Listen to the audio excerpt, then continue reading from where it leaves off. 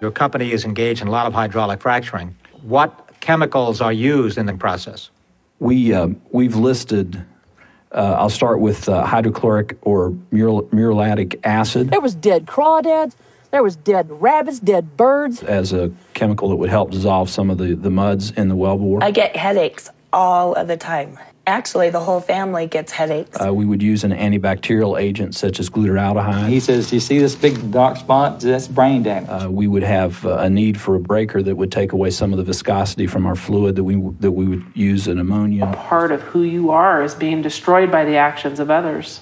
No one should ever have to go through what I went through and call them crying, begging for help, and be told no. We would need a corrosion inhibitor. It just like popped and caught on fire. I can often hold a standard kitchen match to my water, and the methane randomly travels with the water. That's the corrosion inhibitor? And it will light quite spectacularly. It's dimethyl formaldehyde. The cross-linker that we use. Just like that. Salt. Then use also a friction reducer, petroleum distillate, and iron. Welcome back to Nurse Talk. I'm Casey Hobbs, and sitting in for Shane Mason is RN and Professor Barbara Sattler. Barbara, the clip we just heard says a lot at the end. As a woman actually lights her water on fire, isn't that a very clear demonstration of the health dangers fracking imposes?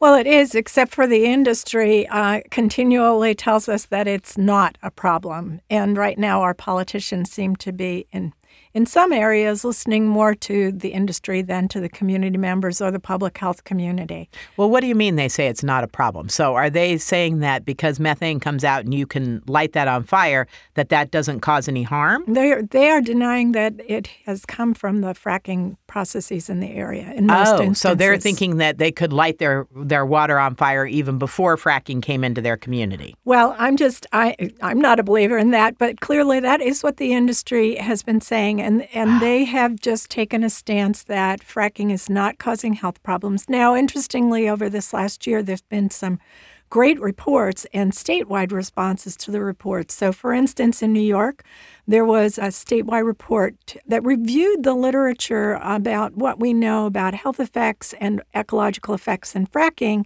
And at the end of that report, the governor banned fracking from coming into the state. Wow. And then in Maryland, also before they had fracking, a new report this past spring came out, and the governor there said, boy, I don't want this in my state. But we've got a lot of other states where fracking was embraced. Everybody knows about North Dakota, and some people know about Oklahoma, but also Ohio.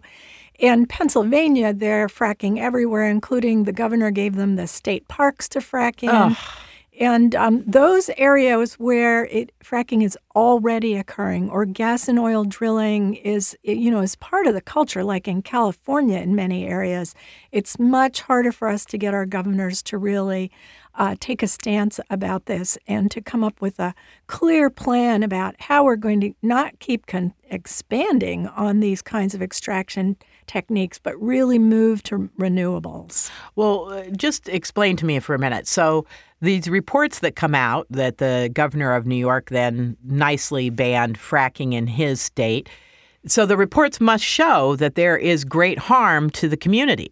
Yes. Both in the land and in people's health. Yes, and we just got a report in California 2 weeks ago that said the same thing. And unfortunately, our governor has not run with that in the same way that the governors in other states have. He's still very committed to seeing fracking and other kinds of extraction that basically this needs to be a bridge for us to go to renewables, but it's a bridge to nowhere if you don't have a clear plan. That's for sure. And was there not a report released yesterday? What did that show? Yes, I think that the report that may have been in the news yesterday was actually released a couple of weeks ago, and it basically reviewed the same literature, that it's showing that in communities where this particular kind of gas extraction is happening, that people have headaches and animals have been sick and kids are having nosebleeds and